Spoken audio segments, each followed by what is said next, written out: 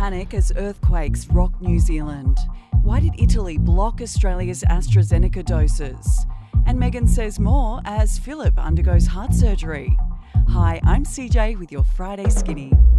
New Zealand's northeast has been rattled by a series of powerful earthquakes, triggering tsunami warnings and evacuations. Residents on the east coast were told to move to higher ground as wave surges hit areas like Tokomaru Bay and even Norfolk Island.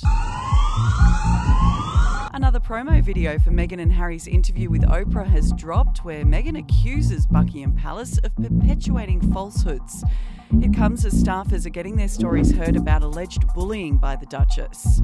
Prince Philip underwent a heart operation amidst the drama. I don't know how they could expect that after all of this time, we would still just be silent if there is an active role that the firm is playing in perpetuating falsehoods about us. The AstraZeneca vaccine is rolling out across the country, with a South Australian doctor the first person to receive it.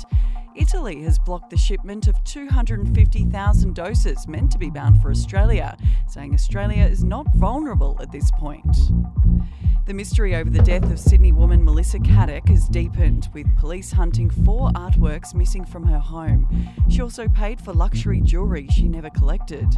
Police have resumed a search in Sydney waters after her foot washed up on a beach south of there. Car manufacturers have completed 99.9% of the Takata airbag recall, the biggest vehicle recall in Australian history.